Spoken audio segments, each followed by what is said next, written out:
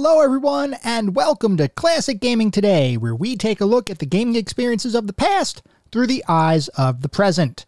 I am your host, Tony, and today we're going to look at Star Fox, a 3D space combat on-rail shooter developed by Nintendo and Argonaut Software in 1993 for the Super Nintendo Entertainment System.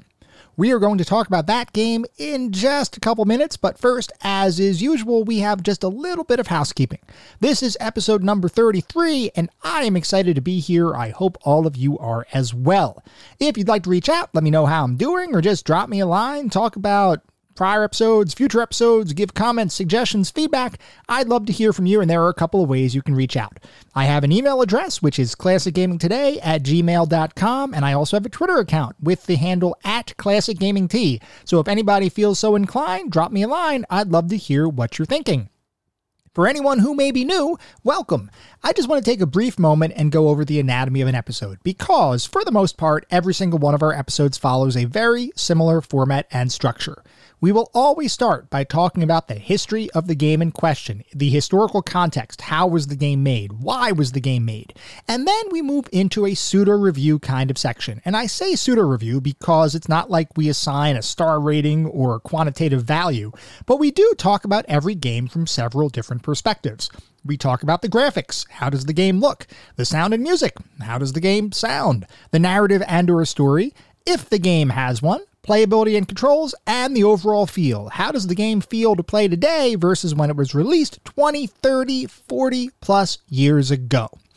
We do all that in order to reach a verdict as far as how well the game holds up today. And to do that, we assign each game to one of several categories. At the very top of the top is the pantheon of classic gaming. If a game reaches the pantheon, you know it is that darn good. You should still play it today. It hasn't aged at all. It is a true classic. You owe it to yourself to go out of your way and play that game today.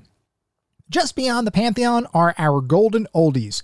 These are not quite pantheon level, but they are still awesome games, and I still highly recommend you play them, especially if you have particular nostalgia for the game or you like the genre in which it exists. You owe it to yourself to play this one. They are still great experiences, just not quite at that pantheon level.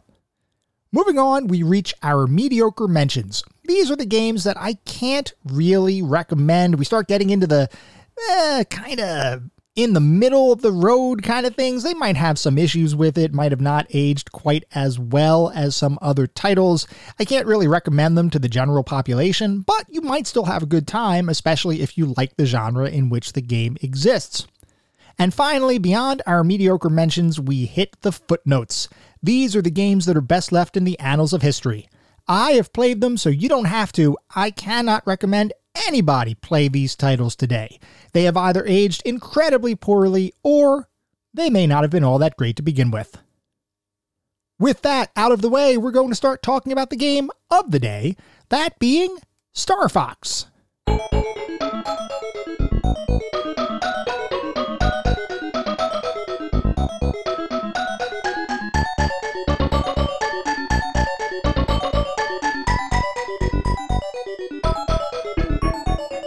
Star Fox is a 3D space combat on-rail shooter developed by Nintendo and Argonaut Software back in 1993 for the Super Nintendo Entertainment System. Now, before we can talk about Star Fox, we have to look at the evolution of its primary developer, Argonaut Software. Argonaut Software was founded back in 1982 by Jez San, an English game programmer, back when he was just 17 years old.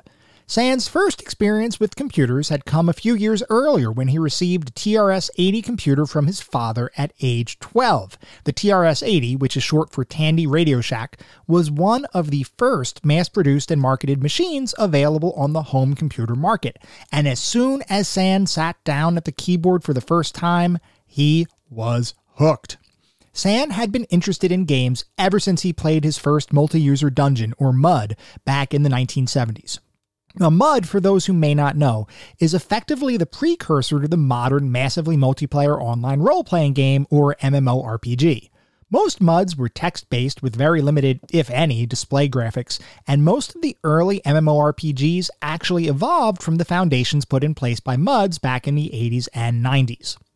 Anyway, San knew that he wanted to learn how to program and create games, so he set out to teach himself assembly language, which is a way of programming software that provides more direct access to the underlying computer hardware versus more abstract computer programming languages that utilize more recognizable language and words that then have to be converted into machine-usable code.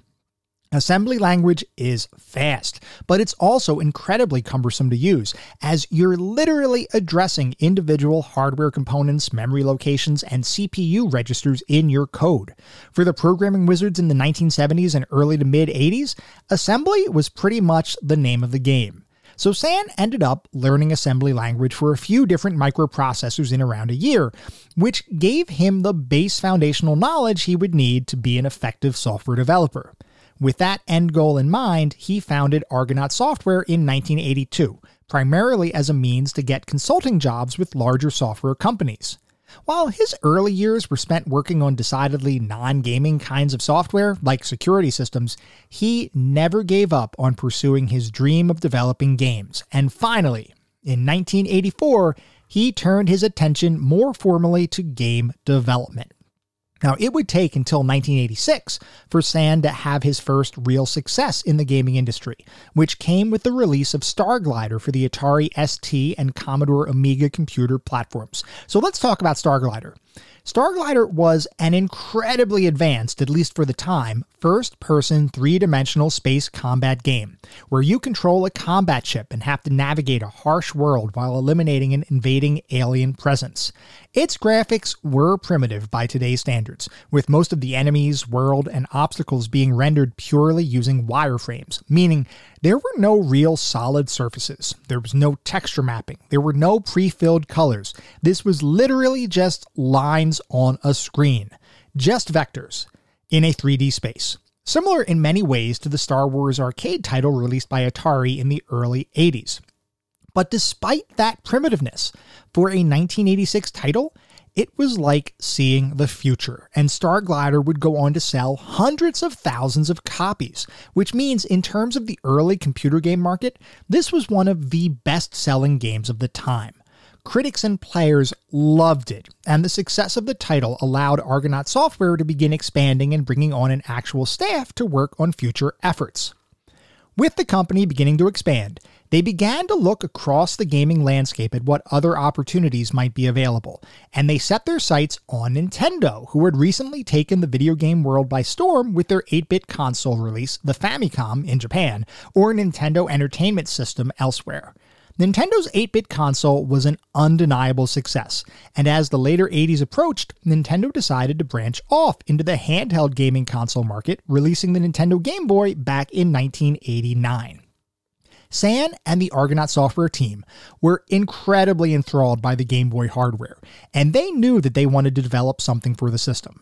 The only issue was, as a development company, they were still mostly small-time players, and because of that, getting a Game Boy development kit was proving to be difficult. So, similar to fellow UK developer Rare and their efforts with the original Nintendo Entertainment System, Argonaut decided to do something a bit rebellious. They decided to try to reverse engineer the Game Boy's security system to bypass the protections Nintendo built into the console to prevent unauthorized titles from being played. So let's talk about the Game Boy copyright protection system. It was, in short, a pretty simple process, but it was also built to allow Nintendo to take extreme legal action if it was bypassed. So let's talk about it. When the Game Boy boots up, the Nintendo logo appears on the screen and slowly descends to the middle of the screen, at which point a chip inside the system checks to make sure that the logo is in the right spot and reads Nintendo. If it does, the system assumes you're using a licensed Nintendo game. If not, the system assumes the game is unauthorized and it won't run on the system. That copyright protection scheme seems pretty easy to thwart. Simply create a game that mimics the Nintendo logo load and off you go, right? Well, sure, that could allow your game to run, but by using the word Nintendo without their permission, the company could claim trademark infringement, which in turn would allow them to sue the developer who attempted to bypass the right protection. As I think many of you probably realize, Nintendo is a very litigious company who is protective of their intellectual property. I can guarantee you they would have had definitely sued someone caught bypassing their security if given the opportunity. The Argonaut team, though, came up with an alternative. They loaded their own Argonaut logo on the screen as the game booted up, but before the Game Boy would check to see if the logo actually read Nintendo, they used some modified hardware to trick the system into believing that the word Nintendo was on the screen. This effectively bypassed the security check while at the same time avoiding any trademark usage legal issue. So with that copyright protection bypassed, the team set out to work on creating a demo of a three-dimensional space fighting game, similar in many respects to their Starglider title that was previously released back in 1986. The biggest difference, though, is that Starglider was designed for advanced, at least for the time, computer systems. This new 3D demo was running on a pocket-sized device that had significantly less power. The fact that the team had a true 3D demo running on the Game Boy is nothing short of technological wizardry. Jez San was incredibly proud of what his team accomplished on such limited hardware, so he took his demo to the Consumer Electronics Show, or CES, found the highest-ranking Nintendo employee he could find, and showed him the demo. That man ended up being Don James, who today is the Executive Vice President of Operations for Nintendo of America. When James saw the demo, he was in utter shock, both because the demo was an incredibly impressive display of 3D technology on the Game Boy, as well as because this young, small company had ingeniously defeated Nintendo's copyright protection. James brought over a couple of other high-ranking Nintendo employees who also saw the demo and walked away in awe. As CES concluded, San had let his new acquaintances know that his company, Argonaut Software, wanted to work with Nintendo and that their specialty was in creating and designing 3D-based games. Before we continue, just a quick word about Nintendo in the 80s and early 90s. At the time, Nintendo focused almost exclusively on two-dimensional games, with literally zero 3D experience in the company. That was mostly a result of the fact that consoles of the time, which Nintendo specialized in, didn't have any efficient way of producing three-dimensional graphics, so they instead worked on what they knew best, two-dimensional experiences. That doesn't mean there wasn't a desire to get into 3D development, though. It's just that they didn't have any expertise to apply to that work. Argonaut Software, however, were experts in 3D development, as demonstrated by both their released games as well as the demo shown to Nintendo at CES. Shortly after CES ended, Argonaut received a request to meet with Nintendo at their headquarters in Japan. Not just a normal business meeting, but one with the president of Nintendo itself, Hiroshi Yamauchi. Of course, Argonaut attended that session, during which Nintendo said that they wanted to work with the studio to develop 3 games, and at the same time, they wanted Argonaut to teach Nintendo how to use 3D technology themselves. Argonaut agreed to the proposal, and shortly after that meeting, several of the team's top developers were relocated to Nintendo's Japan campus to begin working more closely with the Nintendo team, most prominently Nintendo Entertainment Analysis and Development, or EAD, which was the legendary designer Shigeru Miyamoto's team. Shortly after Argonaut began partnering with Nintendo, they began working on other 3D game demos for currently available Nintendo systems, with one of their first early efforts being a prototype called NES Glider, or NES Glider, which was effectively a port of their Starglider game to Nintendo's NES console. The demo was impressive, and the fact that the 8-bit NES was displaying 3D visuals was pretty much mind-boggling, and while the Nintendo team loved the demo, they were hesitant to move forward with a full game on the system, considering its age and the fact that the Super Famicom, or Super Nintendo Entertainment System, was just on the horizon. Because of that, Nintendo asked Argonaut to port NES Glider to the Super NES, utilizing that new platform's power to hopefully drive an even better 3D experience. So, the team ported the demo over to the Super Nintendo, though performance wasn't exactly stellar, primarily because the Super Nintendo was designed squarely with two-dimensional games in mind.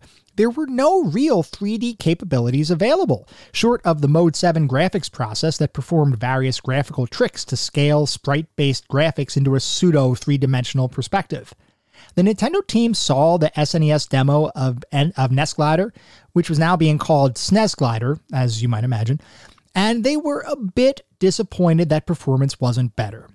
Jez Sand told the Nintendo team that SNES Glider represented the absolute best 3D performance the Super Nintendo would be capable of, and that if Nintendo wanted something better, they should let Argonaut design a brand new 3D chip. Surprisingly, Nintendo turned to the Argonaut team and said, well, okay, do it. So the team went off and started to develop Mario. No, this wasn't a brand new game set in the Mushroom Kingdom. Instead, the Mario would be a brand new chip to enhance the 3D capabilities of the Super Nintendo Entertainment System, with Mario being an acronym for Mathematical Argonaut Rotation and Input-Output. While I can't deny the cool factor that they were able to figure out a way to reuse their famed mascot's name for an overly long acronym, it didn't exactly roll off the tongue, so it didn't take long before that chip would be rechristened as the Super FX chip. So let's talk about the Super Nintendo system capabilities and how the Super FX chip would work within that system. The Super Nintendo was built around a 16-bit central processing unit, or CPU, with a maximum potential speed of just 3.58 megahertz. Fairly standard for consoles of the time, but definitely not a powerhouse for three-dimensional processing. But the engineers that designed the Super Nintendo were pretty smart. They designed the system so that the base chips, memory, CPU, and other components could be augmented by additional specialty hardware that developers could include as part of a game cartridge's circuit board. There were even specific pins on the cartridge connector slot inside the Super Nintendo that were reserved exclusively for that kind of additional hardware integration. So, when the time came to try to enhance the 3D capabilities of the system, the team at Argonaut brought in several computer system engineers that they had worked with previously to sit down and design a brand new 3D chip that could be included with any game that required some extra oomph in processing power. The new chip would be clocked at 21.4 MHz, approximately 6 times faster than the base Super Nintendo CPU. Initial claims made by Sand were that their design would be able to process 3D graphics approximately 10 times faster than the standard Super Nintendo configuration. In reality, though, the new chip would speed things up by nearly 40 times the baseline capability of the system. There was a common joke going around that time where people basically said, well, the Super Nintendo is just the box that the cartridge sits in and plays the game, because effectively the Super Nintendo was much less powerful than what the Super FX chip was. Beyond being a literal game changer for Nintendo, the Super FX chip would have one other claim to fame. It was the very first graphics processing unit, or GPU, to be created in the gaming industry, and there are actually patents that back up that claim. With the Super FX chip capabilities finalized, the team began working with Nintendo to create a full-fledged game to utilize that new three-dimensional processing power, drawing on the technical prowess of the Argonaut team and the design expertise of Nintendo's highest-profile creator, Shigeru Miyamoto. That joint game would eventually become Star Fox. Developing Star Fox was a truly collaborative affair, with the Argonaut team being responsible for actually coding the title and handling all of the technical aspects of the game's creation, such as the 3D game engine and Super FX chip integration, while Nintendo, under Miyamoto's direction, would be responsible for the game's design, including the overall storyline, characters, mission structure, enemies, and the overarching gameplay mechanics. Working this closely with Nintendo, and specifically Miyamoto, was a completely unique experience for the Argonaut team, and in several interviews, they explained what it was like working with the legendary designer. On prior episodes, we have talked a little bit about the general design process that many game studios utilize, where prior to beginning development, the team would get together and hash out an overarching design document depicting all of the different elements of the game being developed, effectively providing a roadmap for the development team to follow while creating the game. Apparently, though, that's not quite how Miyamoto works. Instead, he's very big on iterating on a game's design during development, trying things out, seeing what works and what doesn't, and then picking out the best parts to include in the final game. He's not afraid to throw out huge pieces of a game if it turns out that the end result isn't as fun as what his expectations were, which can sometimes wreak havoc on a development team and drive additional rework as new additions are made, sometimes even late into a game's development process. Nintendo's team was totally used to Miyamoto's way of working. The Argonaut team was not, though from what I could gather, any frustration with the overall process was relatively minimal. I mean, come on. You're working with Miyamoto, and the Argonaut team recognized the opportunity they had, so they paid close attention to the way the Nintendo team operated, treating the whole process as an educational experience that they could utilize themselves for future development work. Speaking of the act of designing the overall game, Miyamoto and the rest of the Nintendo creative team looked to various sources of inspiration while creating the characters and story elements of the title. One question you might be wondering about is why Star Fox characters were all anthropomorphic animals as opposed to more traditional human and alien beings. The answer to that one is simply that Miyamoto wasn't interested in telling a traditional sci-fi story. He wanted to do something more creative and a bit more unique. The selection of which animals to use for the game's main characters, as well as various elements of the game's levels, were driven by Japanese culture and folklore, while the R-Wing spaceship design, the main vehicle used by Fox McCloud and his team of wingmen, was inspired directly by the X-Wing design of Star Wars fame. Miyamoto and the Nintendo team continued to work the overall game design, while the Argonaut team handled the technical aspects of coding and building the framework within which Miyamoto's design would reside, until eventually Star Fox was ready to be shown to the public, with its official debut occurring at the Las Vegas Consumer Electronics Show in January of 1993, and a full release occurring in February of 1993 in Japan, with the North American release coming 1 month later in March.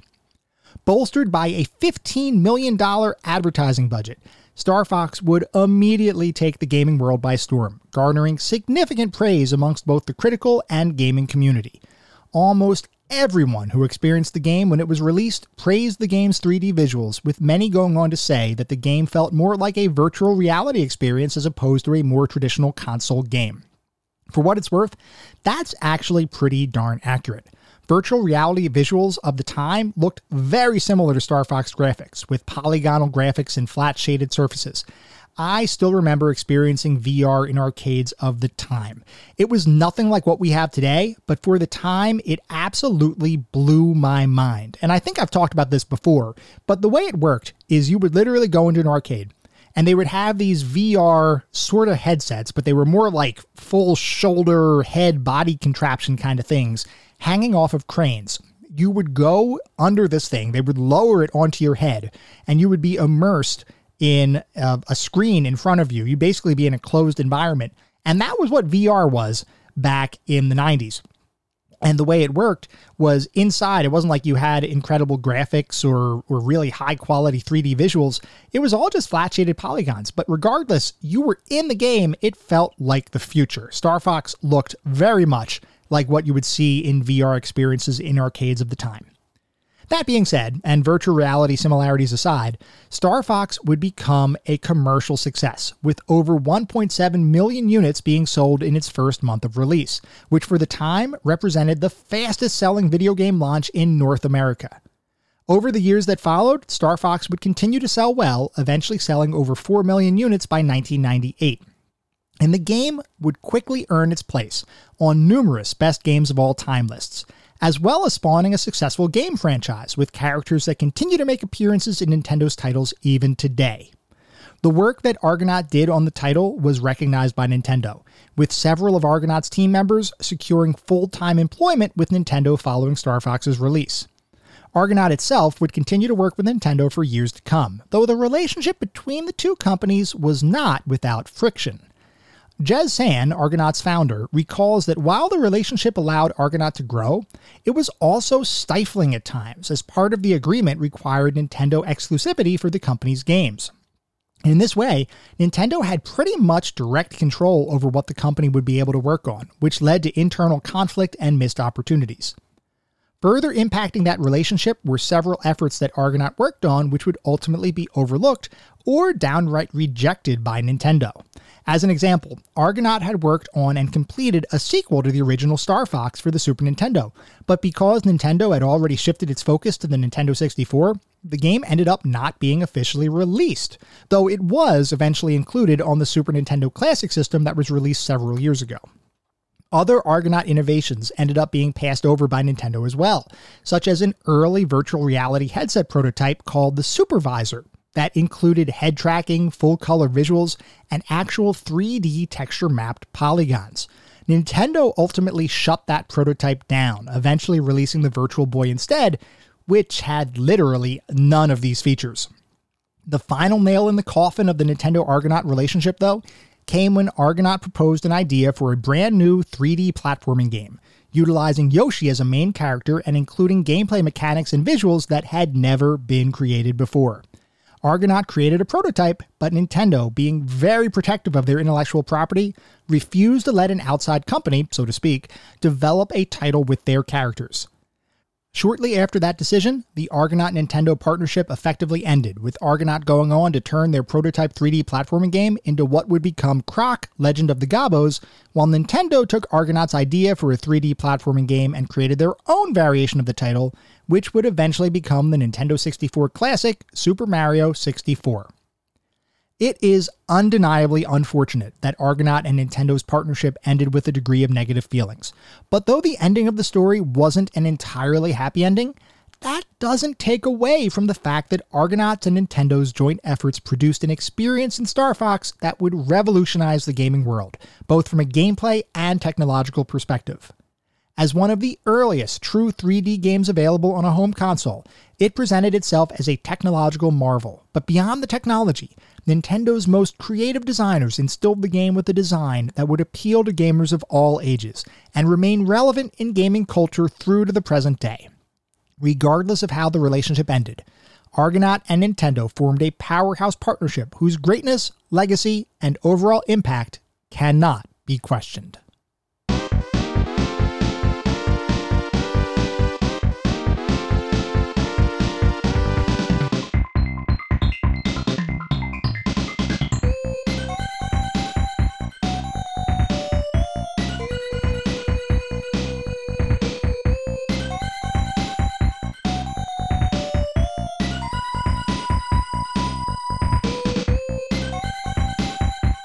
We are now going to talk about what it feels like to play Star Fox many, many years after its original release. A good 30 years after release. So just to refresh everybody's memory, Star Fox is a 3D space combat on-rail shooter that was released back in 1993 for the Super Nintendo Entertainment System. So let's talk about what it means to be a 3D space combat on-rail shooter, because there are a lot of different components to that phrase. So let's start by talking about the on-rails aspect. With a game that is on rails, what that basically means is that you don't have complete control over your navigation.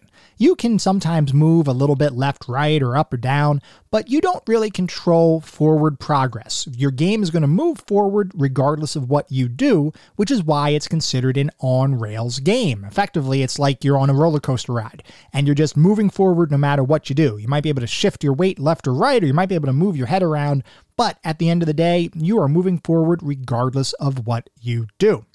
So, from an on-rails perspective, that basically means that forward motion is continuous. You have no opportunity to really change that other than maybe slowing down a little bit by hitting your decelerators or by firing your boosters and moving a bit quicker. So you can sometimes affect the speed with which you're moving forward, but you cannot change the fact that pretty much constantly you are moving forward. So that's what it means to be on rails from a gaming perspective. So let's talk about the whole concept of 3D space combat. Space combat is pretty self-explanatory. You are in a spaceship and you are flying around and you are shooting things and you are trying to avoid getting shot yourself. The three-dimensional aspect of this game is pretty interesting. So all of the visuals in Star Fox were designed using three-dimensional flat shaded polygons. Literally every object in the game world were composed of smaller shapes, and those smaller shapes would be combined together to create the individual either spaceships or buildings or enemies, whatever the case might be. Everything was composed of smaller polygons. Those polygons were stitched together to create whatever object the designers were trying to create. Now, we've seen other games before that have utilized a degree of polygonal graphics, specifically when we talked about Out of This World, and even Heart of the Alien to a degree. A lot of the characters were designed using polygons, but then the background images were all literally images. They would just be raster graphics that were composed of pixels of varying colors, and then the actual foreground objects like the characters were polygonal. Star Fox was entirely different. Everything in the game world was polygonal, except for the actual images of the various character portraits that would appear when individuals were chatting, when you would be chatting with either your teammates or other people in the game. Those were not polygons. Those were just pictures effectively of your character. But everything else in the game world was truly three-dimensional polygon based, which is why Star Fox was such a revolutionary title from a technological perspective back in 1993. So let's talk about the overall structure of the game. Star Fox is organized around 3 distinct paths or levels, each of which contains multiple stages that need to be beaten in order to progress through the game. And each level, so there are 3, there's level 1, level 2, level 3. Each level represents a different difficulty level, with level 1 being the easiest path and level 3 being the hardest path. At the beginning of your playthrough, you get to pick which level you want to play through, and then you begin the game. Now, I want to mention something here, and I think this is really important. Even though each level represents a different difficulty level, it's not like you're playing the same stages in every single level. Each separate difficulty path has its own unique stages, and to truly experience everything the game has to offer, you have to play through it at least 3 times. And the interesting thing is that every time you play through it, it is a different experience. And I want to relay just an anecdotal experience that I had when I was a kid, because I loved Star Fox as a kid. I got it when it first came out. So 1993, I was right around 12 when the game came out. I loved it. I got it. I thought this was an amazing game. I couldn't believe the graphics that I was seeing. And when I would play the game, I would do what I think a lot of people probably did. I would pick level 1 and I would just play through the game. And I would beat the game. So I did beat the game on level 1, which, just to remind everybody, is the easiest level.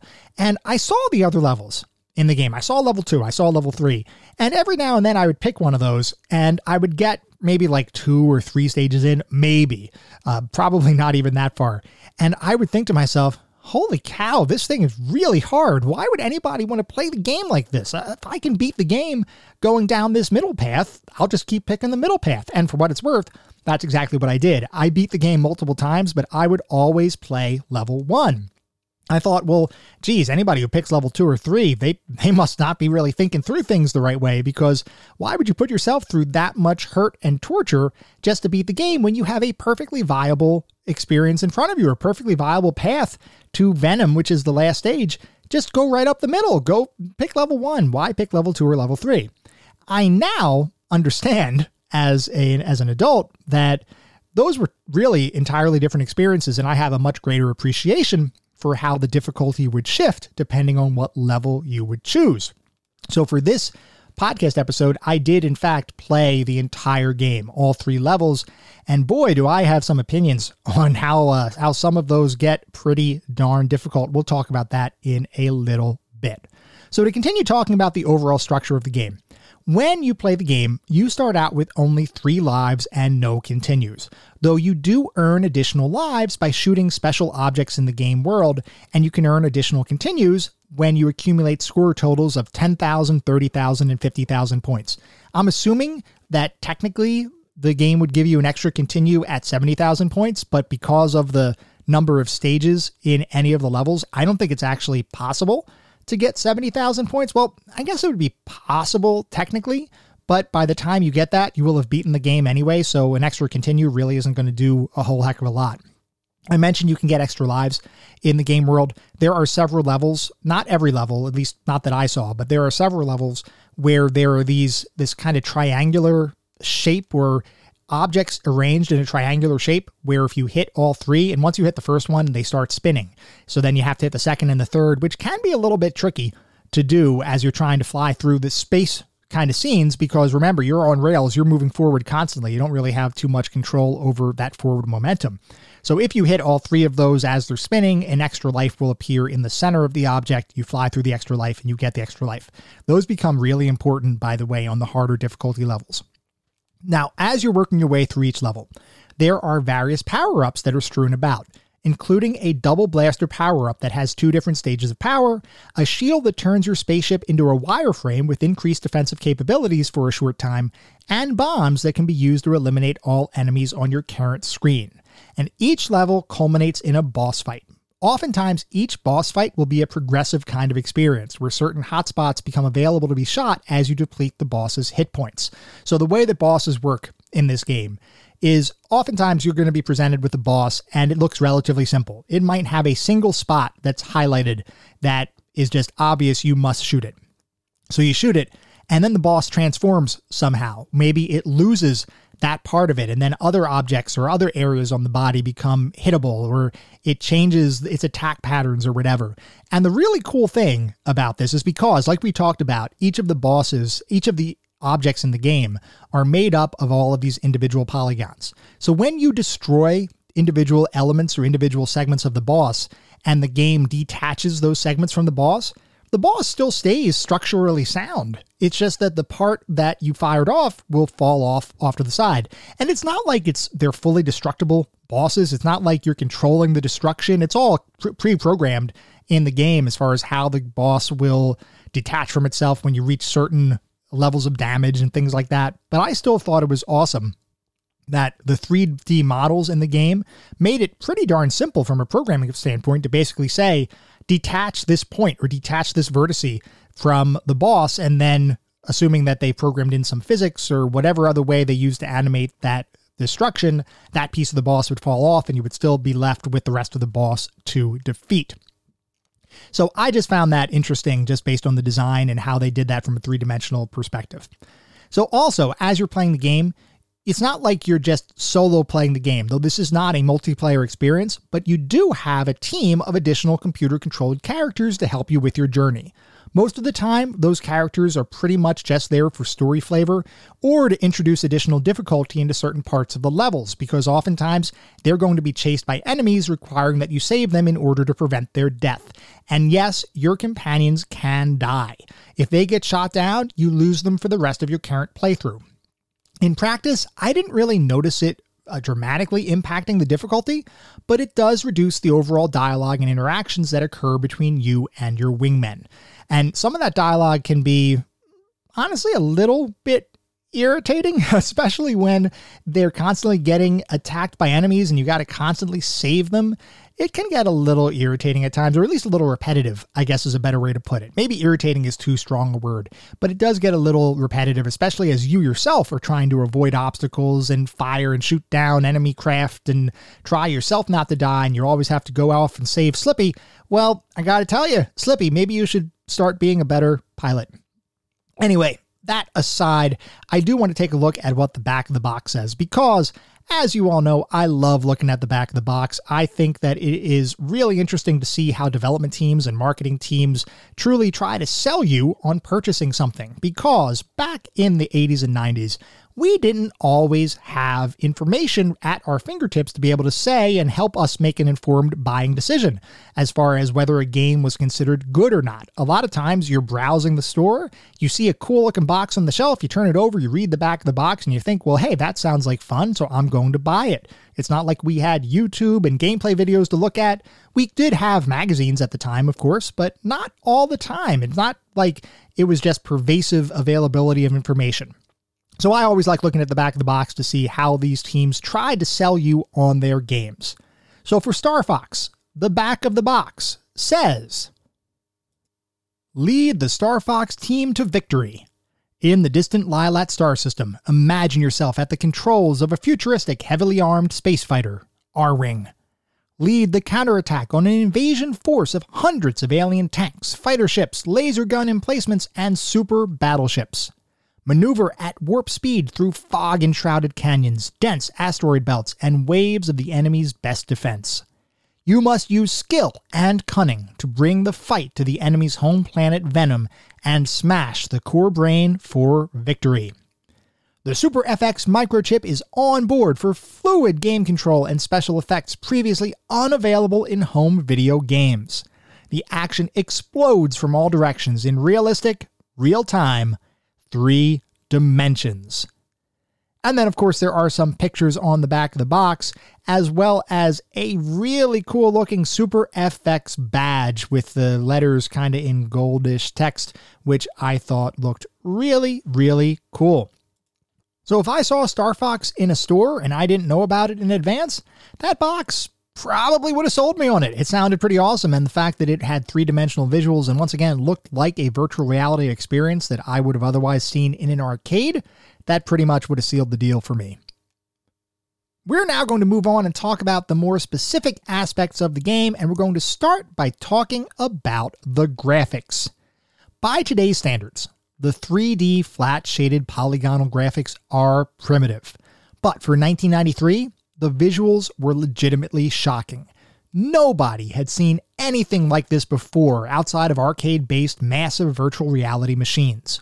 While the graphics might be quaint when looking at them through today's lens, that doesn't mean they're not effective, as I believe the graphics and overall style of the game still hold up today. All objects and characters in the game world are designed well, and I thought the enemy designs in particular, especially the boss machines, were inventive. Animations were similarly detailed and smooth, except when they weren't. And one of my biggest critiques from a visual presentation perspective is that the frame rate can vary wildly as you play the game. Now, I recognize that the Super Nintendo was not a three-dimensional powerhouse system, and the fact that the game ran at all is nothing short of amazing. But I would be remiss if I didn't at least mention the frame rate inconsistencies, which did serve to reduce the overall quality of the experience. The Super FX chip definitely made the Super Nintendo work better than it would have, but it still just was not a consistent, stable frame rate. That said, I absolutely think that the good outweighs the bad from a graphics perspective. Moving on to the sound and music, the Star Fox soundtrack is incredibly varied with an eclectic mix of orchestral-style tracks, tension-filled boss themes, and even jazzy techno pieces. I honestly didn't even remember the variety of music that was in the game from when I had played it as a kid. When I just replayed it recently for this podcast, I was blown away by the sheer variety of the musical tracks in the game. It is super varied, but it also works just really well with the rest of the game. Some of the music has even transcended the game to simply become a part of gaming culture, while other pieces remain specific to Star Fox, but still ridiculously fun to listen to. I would honestly put this soundtrack up against other top flight 16-bit soundtracks. It's that good. Sound effects similarly sounded great, with every blaster shot and ship explosion crisp and well designed. I also loved the dialogue for each of the characters, and for those who may not know, the game does kind of have voice acting to a degree, with each character being represented by a distinct voice. The language that each character speaks can best be described as gibberish, but I thought the nonsense word dialogue was charming and still holds up today. And there was some actual voice acting. You could actually tell some of the words, like at the beginning of a mission. It goes like, "good luck," but not really like that. Much more warbly, so to speak, than that. But there were some words you could actually make out, but most of the characters, as they spoke to each other, were kind of like, blah, blah, blah, blah, blah, blah. Which honestly I found charming. I just thought it was kind of cool. And even as a kid, I thought it was interesting and cool just to hear what resembled a voice in a cartridge game. As an adult, I just thought it was kind of funny, and it just worked with the overall experience, especially because when you consider that you're controlling a bunch of animals, you wouldn't necessarily expect that they're all speaking your language of choice, whether that's English, Japanese, or whatever else you might speak. So I loved it. I loved the music. Overall, I loved the auditory experience for the game. Moving on to the narrative and story, you play as Fox McCloud, the leader of an elite spacefighter squadron known as Star Fox. One day, you're called upon by leaders of the Lylat space system to defend an attack by Andros, an evil scientist who has declared war on the peace-loving inhabitants of the galaxy, dispatching a large army of enemy forces to take over the planetary system. You and your team, which is comprised of an obnoxious bird named Falco Lombardi, a fun-loving toad named Slippy Toad, and a veteran rabbit named Peppy Hare, have to pilot your R-Wings and eliminate the enemy threat, eventually fighting Andros on his home world and restoring peace to the galaxy. And I've got to say, the story worked for me. I thought it was just the right balance of backstory and lore while still giving motivation for why you're doing what you're doing. I also really enjoyed the mission briefings in between stages, which served to further give purpose to your mission and also provided some additional explanation as to what was going on in the game world. Overall, I have no complaints here. The story was perfect for the experience that the game was attempting to deliver. Moving on to the playability and controls, the controls follow a pretty standard space combat kind of situation or scenario. Your D-pad controls the movement and orientation of your ship, and your controller buttons allow you to shoot, fire bombs, and both slow down and accelerate your ship, albeit on a cooldown timer. You also have your shoulder buttons, which allow you to barrel roll or turn your ship on its side if you're trying to maneuver through some particularly tricky passageways or tunnels that you may have to avoid some of the things off to the side. So overall, the controls feel fairly standard. Pressing up goes down goes up, similar kind of, or very traditional flight sim kinds of controls. And as you play the game, the main goal is to navigate through each stage, avoiding environmental obstacles while trying to eliminate as many enemies as possible, all while avoiding taking damage from the enemy forces that you're constantly fighting. The controls here all felt great. And even though a digital control pad isn't nearly as precise as controlling a ship with a joystick or analog stick, at least from a flight simulator or space simulator perspective, it still worked absolutely fine for this particular game. And navigating each environment was fairly straightforward, though I will say that the harder levels did have some really devious designs that made it very difficult to navigate without taking significant damage.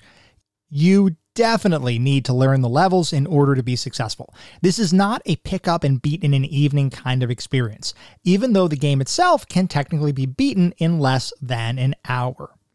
Actually, you know what? I take that back. The easiest difficulty course, level 1, can probably be beaten relatively quickly with only limited game experience. And like I was saying earlier, that was the level that I played primarily when I was a child or when I was a younger person. And it was not too bad. Once you get used to the controls, you can pretty much fly through level 1 without significant difficulty. But the game ramps up difficulty dramatically when you move into level 2, and especially in level 3, where you face a truly challenging set of stages. To experience everything in the game, you will have to put in some effort and practice. And you know, we probably should talk. I haven't talked too much about specific stages and levels in the game. I mean, we talked about the levels from a difficulty perspective, but we haven't talked about the different types of stages. And my intent is not to go through every single stage that you'll encounter, but there are a variety of stages that all follow a similar kind of structure or framework. So let's talk about the basic kinds of stages that you're going to encounter in the game, regardless of what difficulty level you pick. So one of the types of stages is the planet kind of stage. And on planets, it's exactly what it sounds like. You're on the surface of some world, you're navigating throughout the stage, you have enemies to defeat, you might have gates to fly through, you might have to avoid certain obstacles. In some of the later levels or the later stages, you have objects that literally fall out of the sky to try to hit you as you're trying to fly through this space. So it's pretty much the traditional kind of what you would expect on a planetary kind of surface. And like we said before, every single level ends in some sort of boss fight. So those are, I would say there's probably 60-ish, 65% of the game are planetary levels. The other kind of level, or one of the other kind of levels you have, are space-based levels. And in space, you have the option, sometimes you have to navigate an asteroid field, sometimes you're just in more of a space combat kind of scenario, typical to what you might see in a Star Wars space simulator like X-Wing versus TIE Fighter or something like that, albeit much simpler from a control perspective. So those are the kind of stages where it's a little bit more freeform, I'll say, than the planetary surface, in that a lot of times you're not necessarily avoiding a ton of buildings or obstacles from that perspective. Though I will say that the asteroid fields, there are quite a number of debris or debris-like items that you will have to avoid. And some of the space levels do in fact have structures, or at least structural elements, that you will have to avoid getting hit by, otherwise you'll use or lose significant amounts of damage. There's a pretty good chunk of space levels as well. There are a couple of secret levels in the game, There's a black hole that you can take, and there's like a warp zone kind of thing that you can warp through. I didn't actually seek them out during the playthrough that I was doing for this particular episode of the podcast. I do recall doing them when I was a kid, or at least I remember the black hole from when I was a kid, which kind of warps you around, and it's a special level in and of itself. I did not go after the secret levels for this particular playthrough, but I do want to make sure everybody has awareness that there are a couple of secret levels in the game. So I did just want to go real quickly. I mean, that's pretty much the extent of the different types of stages that you'll encounter. It's really going to be either planet or space. The final level, though, for regardless of what level you play through, is notable because it's kind of a multi-stage affair where you start in space and you have a space level, which is above the planet Venom, which is the final area of the game that you're trying to get to Andros and save the galaxy. So you start up in a space level. It is its own specific stage. So once you beat that stage, you then go down to the planet's surface. You go through that, effectively is its own stage as well. You go through Venom. You get to the boss of whatever, one of those three, depending on what difficulty level you pick, on the planetary surface of Venom. And then you go into an interior kind of section, which is sort of kind of its own stage, although it kind of flows directly from the prior planetary surface level on Venom. So that's why I say it's a multi-stage kind of thing, because on the game map, when you pick the stage or when you navigate to the stage in whatever level you've chosen, it only shows Venom as a planet, but in reality, for each of the difficulty levels, it really is a 3-stage kind of thing. It's the space battle, the planet surface, and then the interior of the building on top or on the planet surface of Venom, which then leads you directly into the final boss battle. So I did just want to mention that really quickly. A couple of other items that I would like to call attention to specifically around the playability and controls for the game. I really enjoyed the power-up system for your blasters. Getting a single set of double blasters is good, but the plasma-like blasters that you get if you find a second blaster power-up is super fun and makes the whole game dramatically easier. Now, you do lose any power-ups that you might have if you die, so you have to be pretty proficient in the game to hold on to it for any length of time. But if you do develop your skills enough, the Plasma Blaster pretty much melts enemies and bosses alike. So I really enjoyed the Plasma Blasters. Hold on to that for dear life whenever you can get it, because it is definitely one of those game-changing elements, and it just makes you feel really powerful. Now, one of the things I do want to mention here as well is that you can actually damage the wing of your ship, or even, well, I guess you could damage both wings of your ship technically, but if you had double blasters and you damaged the wing of your ship enough, you will lose the ability to use double blasters, and if you get the double blaster power up again, all it does is restore your wing on your ship, so you actually kind of have to get 2 sets of double blasters before you can start working your power up again. That's a little bit irritating if it happens, because you will nick your wing every now and then as you're trying to navigate through some of the levels. Not a big deal, but something to call attention to. And there was one cool mechanic that I didn't even realize existed until I was playing. I had beaten level 1, I had beaten level 2, so I had beaten the first 2 difficulties, and I was playing the 3rd difficulty, and I didn't even realize that this particular mechanic existed. You can barrel roll. So I knew about barrel rolling, which is double tapping the shoulder button on your controller. What I didn't realize is that doing a barrel roll, can actually deflect plasma blasts that are fired at you. This becomes a very useful skill in certain levels where you get bombarded by highly damaging enemy fire left and right. There, in particular, there is an asteroid level on level 3 within that final difficulty, or that hardest difficulty, where you get peppered by these plasma bolts continuously, and barrel rolling really does help. There are also some bosses that use a lot of those plasma bombs or plasma balls that they shoot at you, for lack of a better term. Using the barrel roll there definitely helps. So, while the overall game plays great, I do have to call attention to the difficulty and design of a couple aspects of the game, which I do believe serves to detract from the overall experience. Now, I want to note, all of these examples come from level 3, which, like we were talking about, is the hardest path through the game. Level 1 and level 2, I think, are pretty darn well balanced. Level 1 is nice for a beginner to the game. It is not too challenging. It's kind of that sweet spot of just pure fun. Once you get a little bit proficient with the controls, level 1, you're going to have fun with. Level 2 is a challenge, but it's not an insurmountable challenge. It's one of those things where you put in a little bit of time, you put in a little bit of effort, you learn the game, you learn the levels, you learn the enemy layouts and when the enemies appear on the screen, because for the most part, if not completely, all of the levels are predetermined. There's not a whole heck of a lot of random elements as far as enemies popping up. So once you learn the level, you're gonna do okay. And level 2 is one of those things where if you're up for a challenge, but you don't want to experience intense frustration, play level 2, that's probably a good choice. Level 3 is much more difficult. So let's talk about level 3 and a couple of the aspects within that particular level that I thought it could have been done a little bit differently.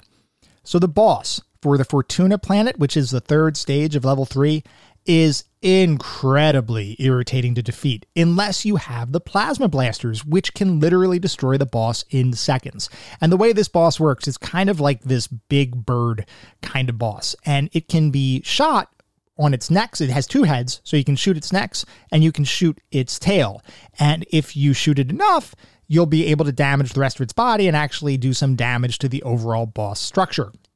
If you don't have plasma blasters, you're going to have to dodge and fire at this thing forever. And it is incredibly difficult to avoid some of its attacks when it gets really close to you on the screen. You pretty much have to be just in one specific spot of the Y-axis in order to avoid the attacks. Otherwise, you're going to get hit, and it's just not all that fun. That being said, with the plasma blasters, you can literally destroy it. Just sit there, shoot straight ahead. It'll basically be destroyed. You don't even have to move your ship, really, which, I don't know, that kind of design, a little off for me, because one weapon should not completely trivialize something. There should be balance there. And for that particular boss, I just don't think it was designed all that well. It is a little bit frustrating, but the worst boss in the entire game, by far, is the Great Commander, which is a large multi-part ship that appears in the space portion of the final stage of level 3. So that's the space above the planet Venom in level 3. This issue with the boss, it wasn't difficult per se. It's not like it's an insanely mechanics-driven fight that you have to dodge a ton of things. It's not hard from that perspective. It's really just designed very badly. The way the fight works is that you have to blow up several shootable panels on each side of the ship's hull, and the game pushes you forward on various strafing runs. So you go through a strafing run, you try to shoot these panels, the game kind of pulls you back, it swings you back around, and you go back on another strafing run. Okay, that's fine. The problem here is that the shootable panels activate and deactivate, so they're not always available to be shot or blown up. And if you're actually trying to fire at them, good luck, because the hitbox can best be described as just simply broken. Literally, it is nearly impossible to hit the panels with your blasters. Your only alternative is to utilize bombs, but you have to time your shots incredibly well or you'll end up blowing up nothing, and your bombs are a limited resource. The only other alternative, which is not a good one, really, is to crash your ship into the panels to destroy them, which, needless to say, is not a great option. That boss I really disliked. It was just, like I said, it wasn't difficult. It was just tedious. And it was designed in such a way that it almost felt like the hit detection or the collisions for those particular panels was just broken. It just felt like I was shooting them multiple times and they would not get destroyed. So there was something wrong with that boss. I'm telling you, if you play the game, if you play that fight, you got to let me know, because there is something broken with that boss. Anyway, other than those couple of examples, I think the game plays well and is mostly fair as it relates to difficulty and overall playability, though I will say the frame rate can sometimes wreak havoc with certain sections of a playthrough. It is a testament to the rest of the experience, though, that even with those frame rate dips, the game remains a positive experience. So overall, how did it feel to play the game? I will say that Star Fox is a game that holds a lot of nostalgia for me. And I know sometimes returning to something that holds nostalgia for you can be a disappointing experience. Luckily, that did not happen with Star Fox. It remains a fun, quality experience even today. Now, that's not to say that there isn't some friction here, and the game is decidedly an older school kind of experience that will challenge players, especially if trying to play without save states or other assist kinds of functions prevalent in today's gaming titles. If you put the time in, though, I bet you'll have a good time, even if you've never played the game before. It is simply a fun game to play. So, overall, what is our verdict? I have to start by saying Star Fox as a game is not a perfect experience. It does have some frustrations, it has some control issues, and it certainly has some display problems, most prominently the unstable frame rate.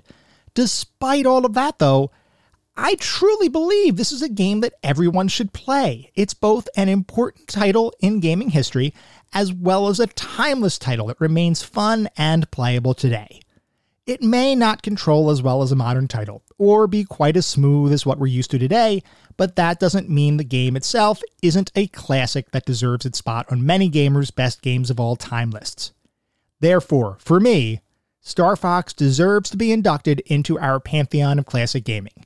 It is something everyone should play at least once in their life, and if you don't feel like being particularly challenged, just play level 1, beat the game, and have a good time doing it. If you do want to devote some time to the experience, though, you'll find a game that ramps up the difficulty while, for the most part, not being unfair about it, and there's a surprising amount of content and replayability here. Star Fox is a classic, and is an obvious choice for inclusion in our pantheon of classic gaming.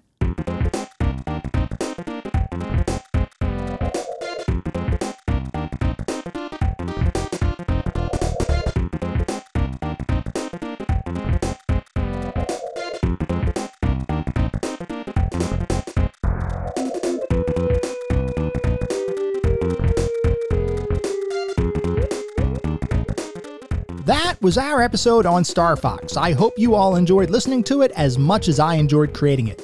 If you'd like to reach out, let me know how I'm doing, give advice, comments, suggestions, feedback, talk about classic gaming or technology in general, I would love to hear from you, and there are a couple of ways you can reach out.